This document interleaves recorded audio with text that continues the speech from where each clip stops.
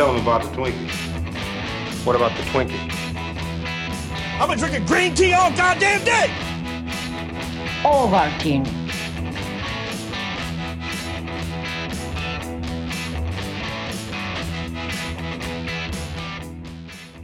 Hello, and welcome once again, ye olde travelers of the interwebs. I think I said that forever ago. I'm bringing it back. And yeah, you're here at Gag Reel, the unasked for, unnecessary podcast about comedy movies and comedy television shows or stand-up specials. We haven't done that yet. One day, where we overanalyze jokes to the point where they're not funny anymore. But we do it for the heck of it. Thanks for joining us. I am your host, Ryan, and I'm joined as always by Will. What's going on? Not a mucho. How's it going, my RSS feed boys, folks, Gentiles? That's the internet folks that you're talking to? Yeah, you said the ye olde travelers of the interwebs, and so I was trying to come up with some sort of play on RSS feed people, and I was like, maybe they're hungry. So because they get an RSS feed. But how you doing? I'm excited to be recording again. We've had, as listeners who devoted listeners know, we've been having some computer technical malfunction-y stuff going on, preventing the regular rollout of the episodes, preventing, regular recording and stuff and editing.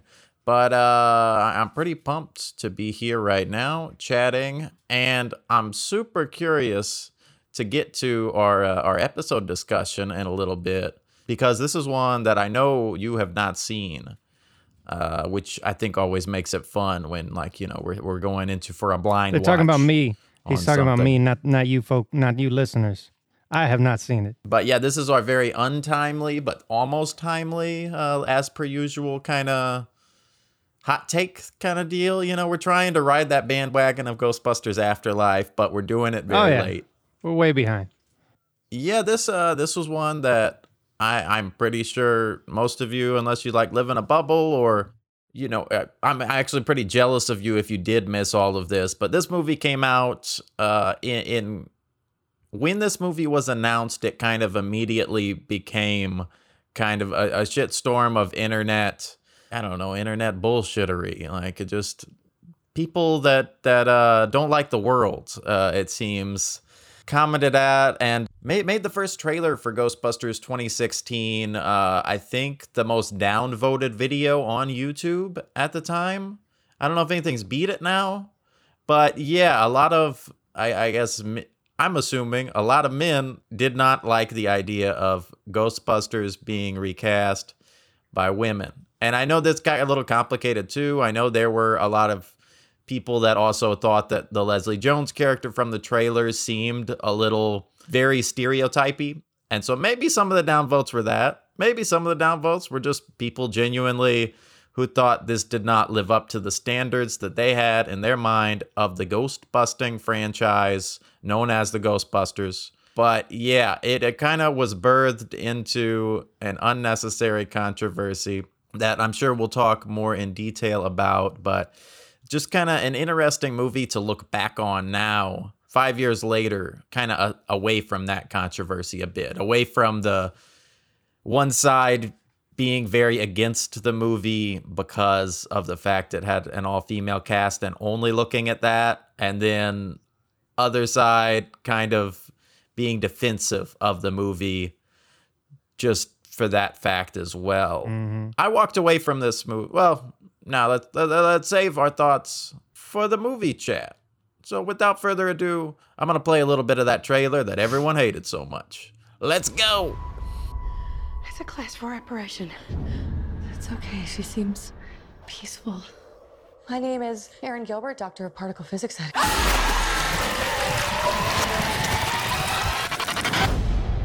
That stuff went everywhere, by the way, in every crack. Very hard to wash off. We have dedicated our whole lives to studying the paranormal. Now there's sightings all over the city. There are people out there that need our help. Holtzman, you're a brilliant engineer. Aaron, no one's better at quantum physics than you. We can provide a real service. for joining the club. You guys are really smart about this science stuff, but I know New York. And I can borrow a car from my uncle. You didn't disclose that the vehicle was going to be a hearse. It's a Cadillac. All right, Will. I think the floor is yours here, even though I'm a little... we'll get your take first, because it seems like it's going to be a little bit more negative than mine, just from your facial expressions when asking you before this. And then maybe I'll add a positive spin on that.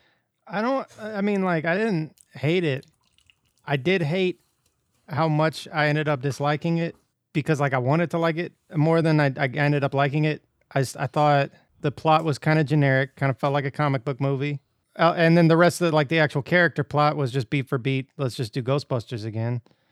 And then I thought the characters were really kind of flat in one note and way too like ridiculous. And with only like one character being like the quote unquote normal one. I don't know. It was really just Leslie Jones that was the only normal one.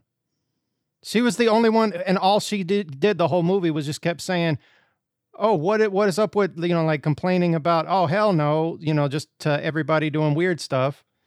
And then like for this visual as the movie was, I thought most of the humor was entirely around just dialogue quips that were obviously just sitting there on the camera, just, okay, riff for 4 hours. And that's fine. But I just thought it works better when the character's a little more well-defined. I don't know. I thought it was... No, that's fair. I should not have... I watched half of it one day, and then I had stuff to do, so I had to go back to it, and I missed my rental window, so I had to rent it again. And I should not have rented it the second time on the extended cut, because it was a little too long. Yeah. Because an hour and 55 minutes is already pretty long for a comedy. 2 hours and 15 minutes is a little much. Yeah. No, I was excited to rewatch this. I hadn't seen it again since the theaters back in 2016, but the only option for me to rent on YouTube was that extended version. And I got to be honest, there was part of me that's like, do I need an extra 15 minutes?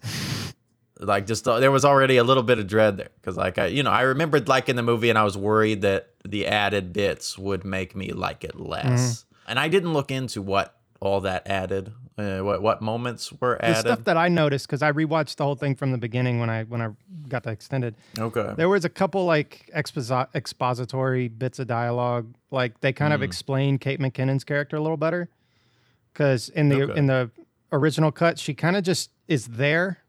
And she explains that she's a physicist, but doesn't really explain what she's doing, like how they became friends or anything. She's just immediately like really, really over the top wacky. One thing they don't end up explaining is why Kristen Wiig and Melissa McCarthy stopped being friends, which was not in either version. I thought that it was implied that, she... I guess, there are a lot of implications there, but I thought that Kristen Wiig just wanted to go, be, do the more scholarly pursuit and push herself away from the... But it's still kind of vague. World, the ghost girl name. Yeah, it's blurry, yeah. Like, she made it all the way to writing a book, and then she's like, you know what? I'm going to be a Columbia doctor now, so don't talk to me anymore. And Sure. I don't, I think you're 100% right on the characters. I don't think they're as clearly defined, and like even with being so wacky, I think that it gets kind of blurry between I guess what defines Kristen Wiig versus what defines Melissa McCarthy's characters. Her boyfriend is not in the original cut at all. That's one thing. Oh, yeah. Interesting. But Abby and Aaron are very similar, and I think it uses that in cute ways, especially towards the end, in like being just like a lot of Feig's movies, just kind of wrapped around female friendship and kind of focusing on that. But sure, I will say I really loved Kate McKinnon's eccentric character, whether it's defined or not. Like you mentioned before, like most of the humor here is coming from quips. The head writer alongside Paul Feig on this was Katie Dippold, who had worked on Parks and Rec. and some other kind of sitcom-y stuff like that. So I feel like I definitely see that here, that kind of like, let's just rant on nothing right now in the middle of all of this kind of action adventure plot. Yeah. And it leans into that, and that's definitely the strength of the movie, which is very different than the humor of the original Ghostbusters. Oh yeah, it was cynical and really slow burn for some of the humor, and yeah, very different. Much different style, much more kind of TV, and much more kind of Paul Feig and what is his bread and butter. Like, you know, this is a lot of the humor from Bridesmaids, very similar kind of here, and a lot of the bigger gags of the movie are of that kind of similar ilk too, which I liked, and I feel like I can appreciate it as a separate entity. Yeah, I would have been curious to see where this franchise would have gone had it not been, not been made with a budget so freaking big that Sony shot themselves in the foot, by teasing a sequel and never going through with it. I would have been curious to see where the characters would have gone in a follow up. Yeah, I think this kind of humor maybe doesn't work as well internationally, and I think they were really hoping for this to be a big international blockbuster.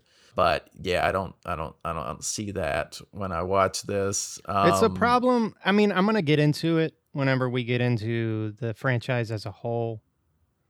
But yeah, there are questions I have about whether the viability of this franchise as a franchise. And yeah, we'll get into that. A writer for theundefeated.com wrote a review in 2016 when this came out and pointed out something we haven't talked about yet. And she said, kind of a shame that some of the best lines of the movie come from Chris Hemsworth's mouth and the whole kind of Hemsworth character when this is such a female-focused movie.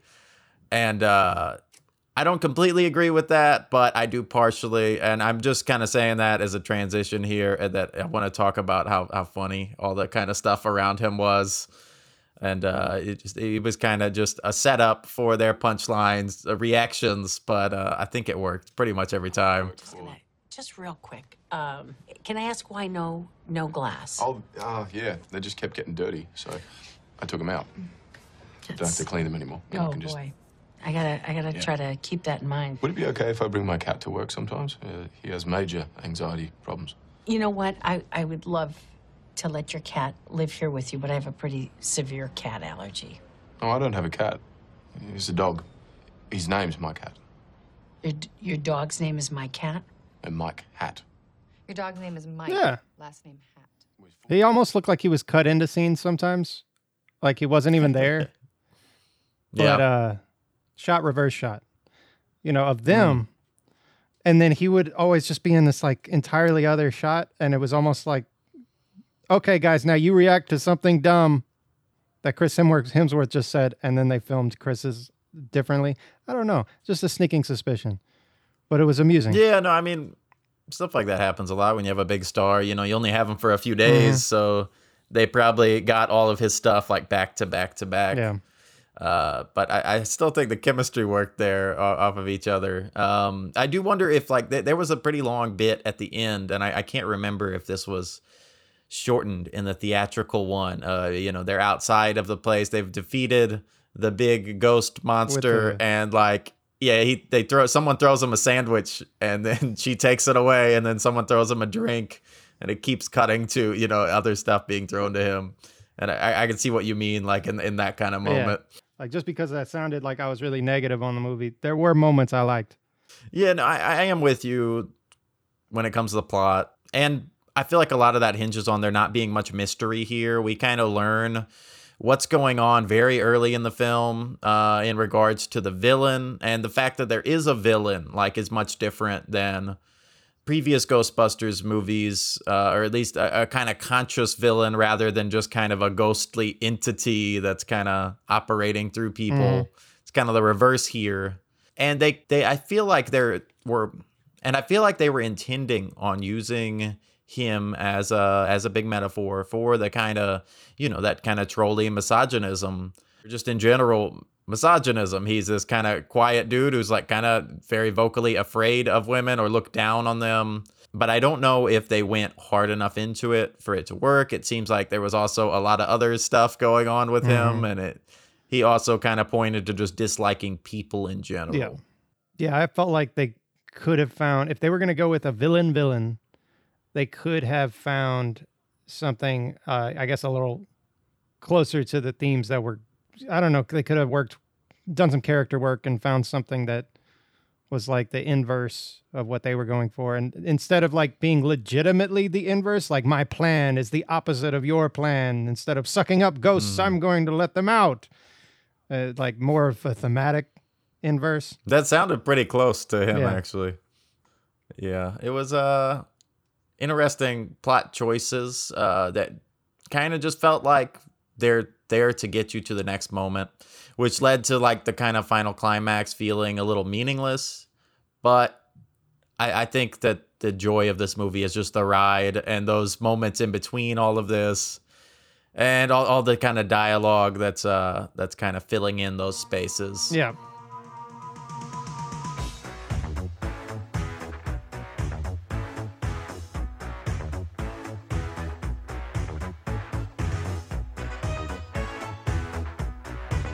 What's the spiel on this movie happening in general? Do you know if kind of Paul Feig just pitched this, or was this pitched to him, or where the kind of this birthed from? Where Paul Feig comes into it is an interesting question because, okay, so Film School Rejects has an article that basically has compiled all of the press mentions of Ghostbusters from 1989 after Ghostbusters 2 released through let's see what the date is on this. He ends it around 2011ish. And then there's another article that kind of picks up from where the 2011 part ended.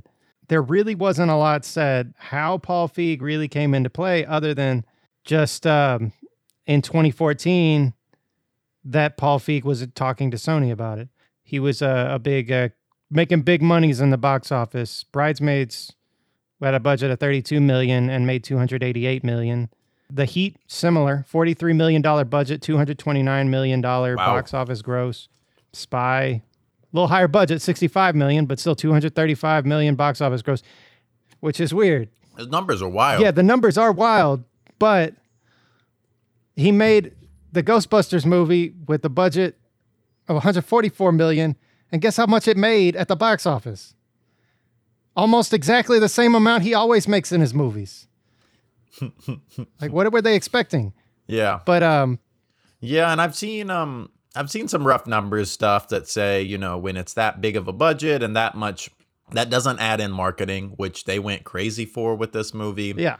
And so realistically, it should have made more of around the 300,000 plus to really break even. But allegedly they're at a loss of about $70 million for Ghostbusters 2016, aka Answer the Call. But anyways, let's go back in time for a little bit. And so after Ghostbusters 2 came out, the crew was exhausted, the cast was exhausted. They didn't have the greatest time filming it, but they were all kind of gung-ho to do a third movie if it came up. In 1989, Dan Aykroyd told the St. Louis Post that he's always ready. He said he has ideas for stories. These characters can do it again sometime. Not for a while, but we'll come back to it. Why shouldn't we? Meanwhile, Harold Ramis was a little less intrepid, but he said that he's been sort of merciless about the Star Trek guys pushing it way past the age where they're graceful at it. And he said, quote, "I'm just worried that, I already had to dye my hair for this one. I don't want to have to get a facelift or anything." And then Bill Murray was really kind of cryptic when he first says, "I think many things come in threes." And then he also said, "But I think some things come in twos." And so he was definitely like not, absolutely saying he wouldn't do it, but he was also being really cagey. And then in 1990, Ivan Reitman was talking about maybe he didn't want to do another one. He said he didn't like doing sequels. It's impossible to surprise anyone with the sequel. He told the Jerusalem Post, "I suppose in a way it's challenging to try to do something original with something you've done before, but that's the kind of challenge I can do without." Then in 1992, he was in another interview saying that Columbia Pictures had given him a call, and he said they've gone back and checked the records and realized 3 of my films were Columbia's most successful. They phoned just last week and want to meet about it. And while he did seem uninterested, he was willing to entertain the idea with Columbia. And then in 1993, it sounded like Sony and Columbia were definitely trying to push forward with a follow-up because Harold Ramis had gotten to the point where he was saying in an interview to the Washington Post that the studio views it as a franchise. They wouldn't mind if we just showed up for 5 minutes and introduced the new Ghostbusters. Meanwhile, Dan Aykroyd had kind of taken up this hobby of working on a Ghostbusters 3 script. He had kind of written about 3 or 4 different versions of it, all of which kind of circled around this alternate reality that they go in. Instead of ghosts, they end up in hell. And so it'd just be this weird adventure movie where they have to take down the devil in hell. And then he rewrote another version where he rewrote this other version where it takes place in Manhattan, which in the hell version, it was Manhattan. That sounds like Dan Aykroyd. Okay. All right, Dan. Then he made another version that takes place in Manhattan, but hell comes to Manhattan so that it would be a little cheaper, but it'd be the same thing. And then he wrote another version where they were all the Ghostbusters mentoring a new team so that they wouldn't have to be in it much. I'm just imagining every 4 months or so, Ivan Reitman just sitting down, sipping on coffee, and then Dan Aykroyd just emphatically banging on his window comes in and shows him. He pops in the window. "I've got another one." Shows a new draft, and Reitman just has to be like, wait, Helton? Van Helton. Oh, all right, Dan. Van Helton? Come on, Dan. You could do better than that. In 1998, up to this point, it had been several years since there had even been talk about it. A reporter asked if Harold Ramis or Ivan Reitman, if they were interested, and they would talk about whether or not they could keep the stuff fresh after all this time, and then they just walk away. It wasn't until a 1998 issue of the New York Daily News that they really started hinting at the creative differences going on behind the scenes. According to the report, Bill Murray was the one that was, this was around the time when word started coming around that Bill Murray absolutely didn't want to do a third. But I know that this was also in the middle of Harold Ramis and Bill Murray's kind of, they didn't talk to each other for a lot of years after Groundhog Day and throughout that process. I got to imagine that also kind of put an axe in all of this. Yeah, they really started butting heads. Apparently, Bill Murray wanted to make Groundhog Day a drama, and Harold Ramis was like, "What are you talking about? It's a comedy." And they ended up coming up with a happy medium for the movie, meeting in the middle in the movie. But yeah, they didn't want to. They just apparently they went head to head a little too much during the making of that movie. And so Bill Murray they're saying he didn't want to be in the sequel, but he wants to get paid for it. And so there was this weird hemming and hawing. And so he was basically entertaining the notion between all of them, trying to get them to make a third while also turning down being in it, just so he could get paid for the movie because he co-owns the rights, while also saying, "I'm not going to do it." While this is going on, Aykroyd is coming up with like tweaking the scripts every time just to get Murray in it less and less. Like, maybe if I only put him in for 5 minutes, he'll say okay. Maybe if I only put him in for 1 minute, he'll say okay. And Harold Ramis was saying that this was these scripts that Aykroyd was coming up with were pretty much just a hobby. He had a strong feeling they were never going to get made. Every time Harold Ramis found out he had another one, he would okay. It was in 2000 that Dan Aykroyd actually sat down in an interview and gave real specifics on this third Ghostbusters movie. He started explaining that it was in Manhattan, but also admitting that he finally made peace that it'll never get made. He says, "I would have loved to have had Ghostbusters 3 made, but it doesn't look like it's going to happen. So I'm finally letting go." And when asked if the original cast would have been featured in it, Aykroyd explained that he had explicitly written around Murray's steadfast refusal to participate. "I wrote him a one-day part. It's a part that no actor would turn down. He dies in a lab accident and comes back as a deity." Then in 2007, they're actually somehow sparking things back up again about making it happen. And the whole him dying in a lab accident and coming back as a deity, he's trying to get Bill Murray to come back as a CG ghost so that he wouldn't have to change his clothes. He wouldn't have to do anything. He'd just get on the microphone and record the voice. He'd say, I want to do it as CGI, quote, I'd like Bill Murray doing the voice as well, but I'm not holding my breath. And a decade before, Murray was on the hook for a small role as a mentor. Then it was a single day shoot until finally Murray never even needs to change out of his Chicago Cubs jersey, only needing to record a few lines of dialogue for his on-screen avatar. Went from headliner to cameo. Then nothing. Still didn't happen, but they made a video game. When disaster strikes,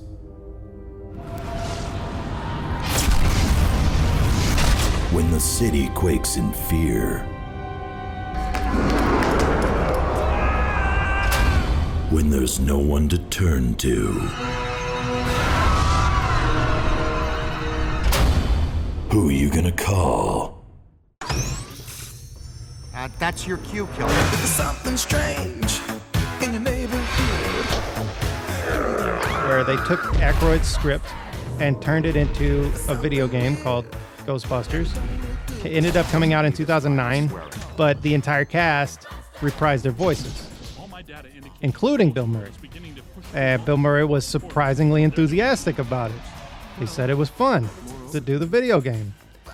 And the video game ended up sparking rumors of Columbia trying to ask them to make another movie. And so in 2008, after all this hemming and hawing, it sparks up again. And Harold Ramis went ahead and confirmed that, they were talking about it again. And they were talking with Judd Apatow to produce it. And it would just be the mentor thing again. And everyone is confident that a decent script could be written. They were going to dump Aykroyd's script because they put that into the video game, and they were going to start a new script. This time, the script was going to be written by Gene Stupnitsky and Lee Eisenberg, who collaborated with Harold Ramis's film Year One. Did they? Yeah. But yeah, in 2008, Harold Ramis was confident that they could get a script together, and it was practically a foregone conclusion that Ghostbusters 3 was going to get made. Los Angeles Times sat down with Dan Aykroyd to discuss his thoughts, and he was gung-ho and started talking about bringing in some new actors for, like the Ghostbusters 3 movie. Aykroyd was throwing out names like Alyssa Milano and Elijah Dushku. Maybe it was a CW Ghostbusters. Dan Aykroyd, I don't know what he's up to, but I think he's more focused on, making his vodka and looking out at space. Yeah. Skull vodka and aliens. And then in 2010, their fingers were crossed. Ivan Reitman was actually thinking about directing it. But then a few months later, Sony Pictures was talking about finding a younger director. But Reitman's contract allowed him to choose his own successor.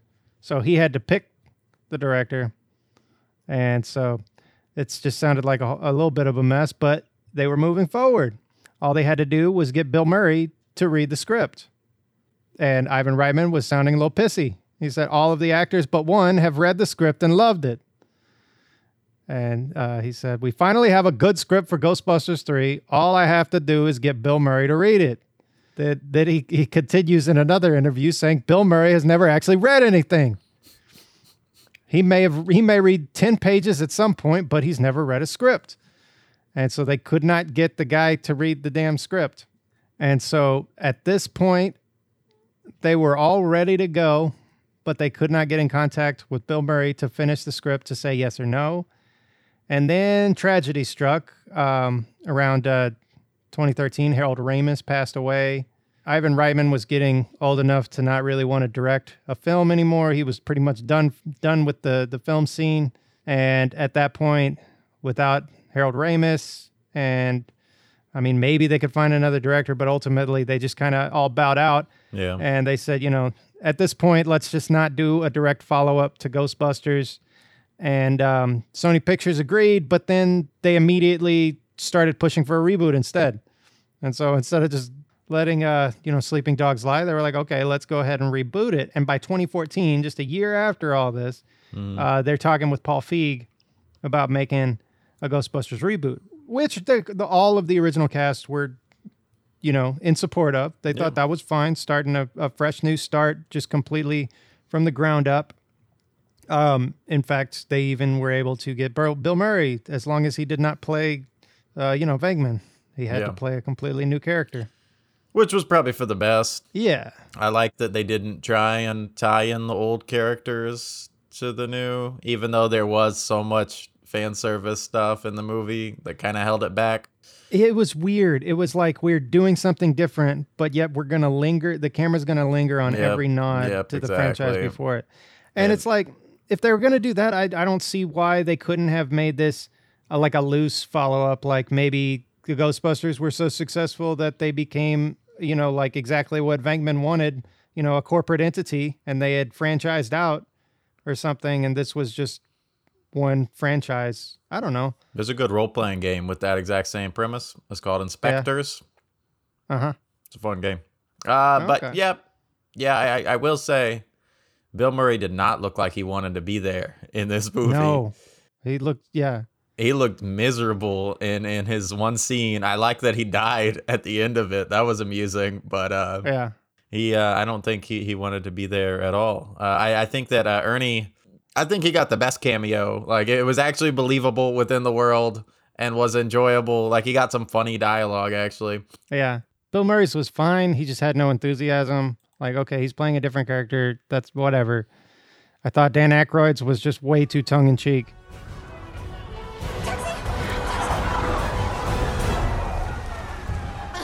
Where you going?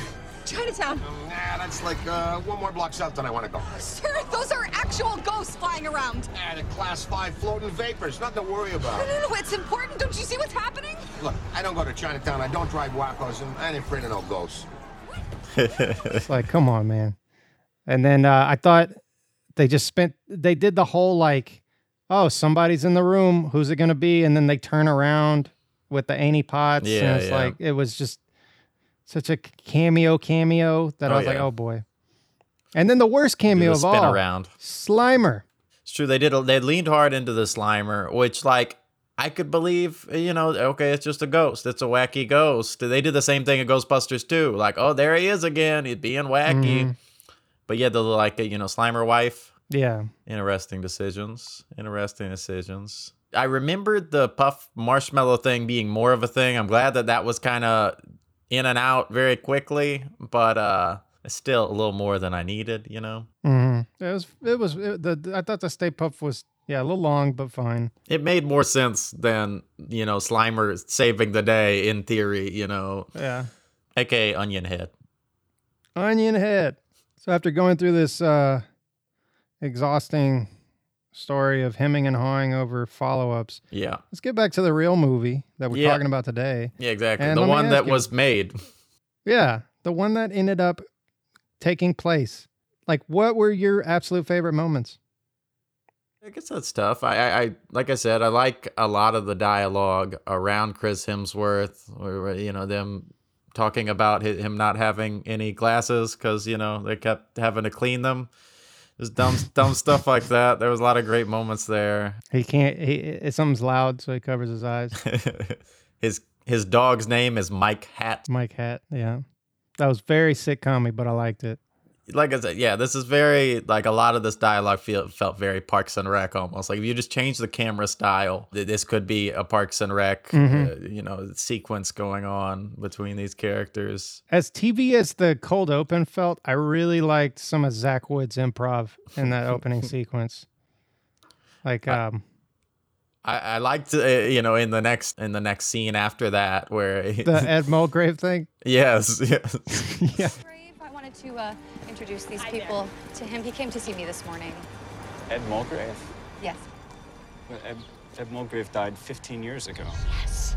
That's awesome. Dead for 15 years. Ed's a ghost. Ah, knew it. I just saw him today. Oh, so who is this? Well, that's Ed's son, Ed Jr. Okay. No, there he is right there. Yeah, I thought that was great. I thought the outside of the Higgins Institute of Science where people were just beating each other up. I thought that was great. Yeah. In fact, I thought that dean was pretty funny too. Mm-hmm. I don't know. This seemed like a moment that would have been just for the extended cut where he like pulls out his acoustic guitar after he's being interviewed. Yeah. It was. That was like an Apatow extended edition cut if I've ever seen one. But it was amusing. I thought Cicely Strong had some really weird choices that were hilarious. Yeah.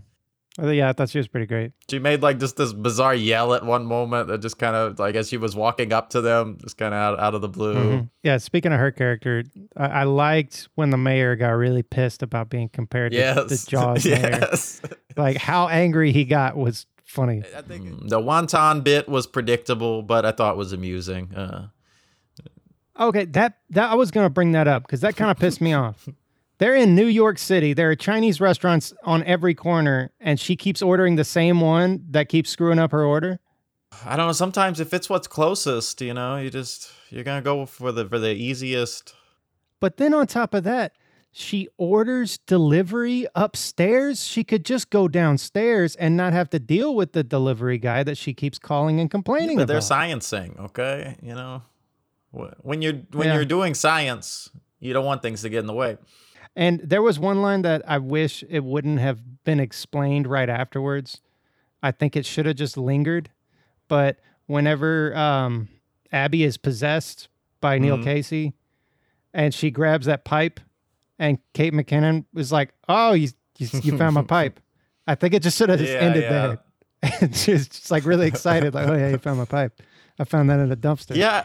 I was like, oh. I wish I would have wrote down more examples because there were a lot of moments where just Kate McKinnon, her read on these lines like made me chuckle, even though if it wasn't particularly a joke. But yeah, like moments like that, like where I don't think this was written to be a joke per se, but she just kind of nailed it in a weird, unexpected way.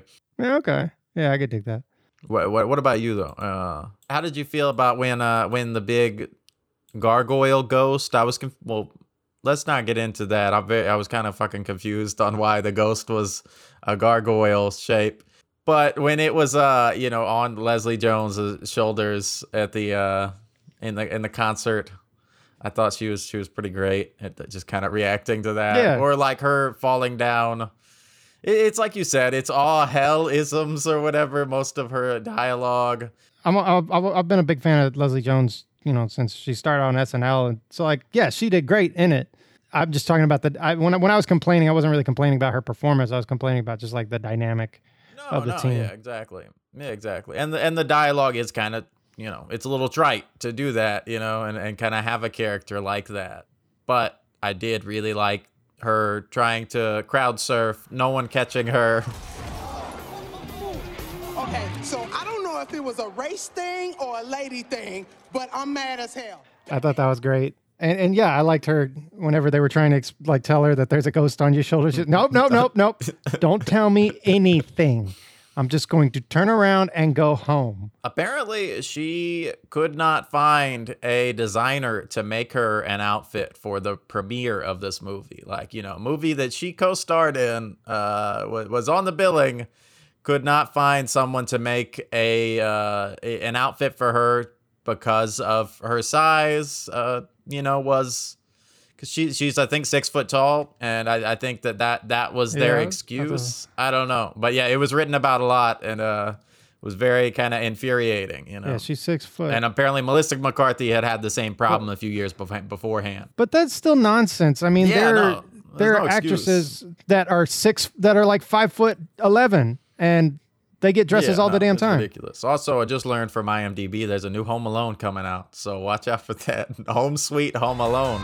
I can't sleep when I'm home alone. Nighttime, my lights on. Ooh, got me scared. Ooh, had to leave my bed in my closet down the hall. I see shadows all on my wall. Man, these monsters be big and tall. Ghostbusters, who you gon' call? They roll up to my house. They knocking at my There was the moment where Rowan, aka Neil Casey, aka is now dead in ghost form and has possessed Kevin. And he gets all of these, SWAT team guys and city officials to do a very Beetlejuice-esque dance number. Beetlejuice, The Mask. I was thinking Cuban Pete. And I don't know, like, maybe it's because, I've seen Mask, I've seen Ghostbusters, but I thought that in concept it was a really fun idea, but I think it just got too playful with the filmmaking here of presenting it as like the movie suddenly becoming this very big fun romp music video.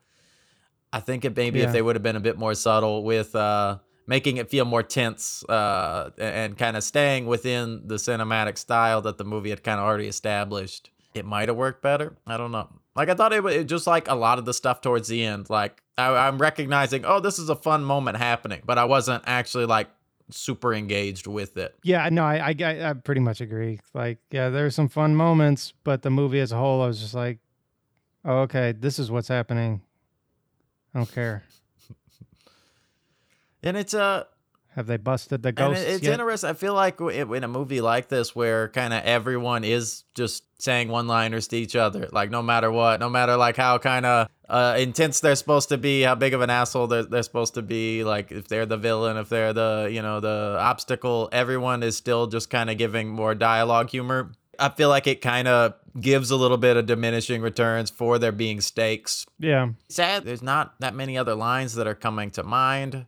If any happen to pop into my head, in between now and wrapping up the edit time, I'll throw those in. Just I'll throw in a few extra clips here, just to give kudos to the moments that I might have forgotten.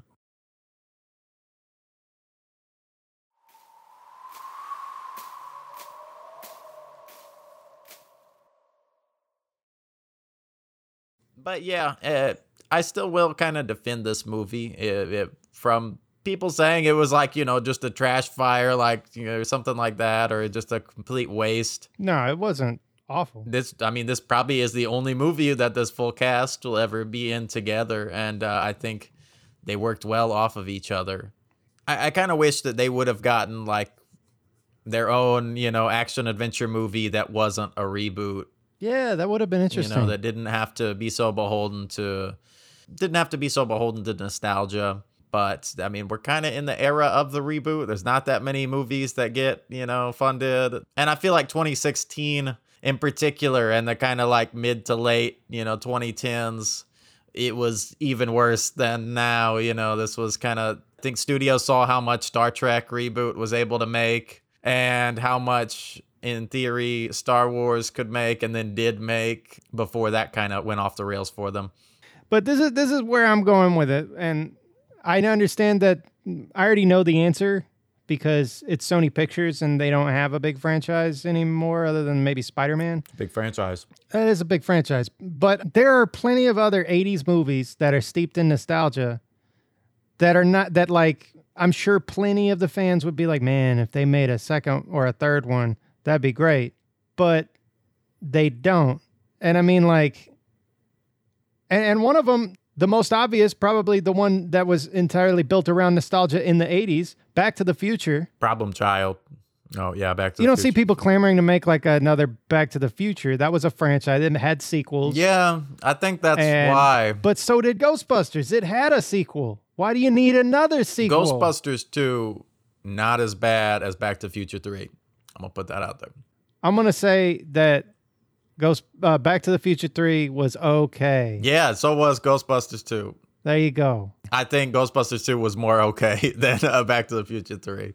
They did something different, even though the second one ended on a cliffhanger. It didn't do anything different. It just put it in the West. That's exactly what they did different. And they had them flying off in a train at the end. I just question the viability of Ghostbusters as a franchise. I think they're fine as, you don't see a Goonies sequel. I would love Everybody wants to see a Goonies sequel. Okay, in conclusion on Ghostbusters rebooting, I get why people want more Ghostbusters. It's like a kind of unique brand of action adventure. It's this weird mix of kind of mysticism and mystery. Speaking more so for the originals that I guess people are clamoring for and what I'm assuming that Afterlife delivers. I don't know. I haven't seen it. But this kind of mix of like, Dan Aykroyd's legitimate like deep dives into the mysticism and the occult and ghost nonsense, like mixed into somewhat pseudo science, but like kind of all within this really grounded kind of wrapper of I don't know, like goofball-ish human drama. I don't know. It's an interesting brand. Kind of mundane, yeah. It's an interesting brand of action adventure that, despite like enjoying Ghostbusters 2016, it doesn't really give that particular thing. It doesn't really go for the feel of the originals, which I think is fine. But I understand, I guess, why people like that vibe and want it again. Yeah. And just in the basic idea of, grabbing ghosts, putting them in traps, sucking them into boxes. Did we just catch a ghost? Oh, yeah. We put a ghost in a box! You want some more? All right, so it was only 2016, but how has it aged? Just a quick one. Yeah, I don't think this is much of a segment here. I can't think of crazy amount of stuff other than like, I feel like characters like the kind of stereotypy Leslie Jones character here have been examined a little bit more in the past 5 years. I wish that she was a little bit more grounded and a little less, but that's kind of her comedy shtick. Yeah, and that's a lot of comedy shtick, and I think it works here. So I don't know, but I do wish we would have seen more roundness of her character or any of these characters. But that's kind of more of this script and movie problem rather than a social kind of problem. Today, ladies and gentlemen, we've got pretty much a non-segment here. All right. Well, in that case, I think we should wrap. Or wait, Will, do you hear any? Is there an ice cream jingling? truck going around? No, Well, yeah. okay. If you're hearing that ice cream truck right now, that is the signal by my producer that it's time for us to wrap this up. He's got to run downstairs. Yeah, our producer operates an ice cream truck, and this is how they signal the end of every episode. Usually I edit it out, but I'm not going to do that this time. Yeah. As always, Will, how can they reach out to us? Oh, gagreelpod@gmail.com. Gagreelpod.com. @gagreelpod on Facebook and Twitter. And that's all it. Right. You can't get in touch with us in any other way. If we find out you're calling us on our real phones, we're not going to answer. I'd be surprised. But have a good one, everyone out there, and take it easy. Indubitably. It's over now.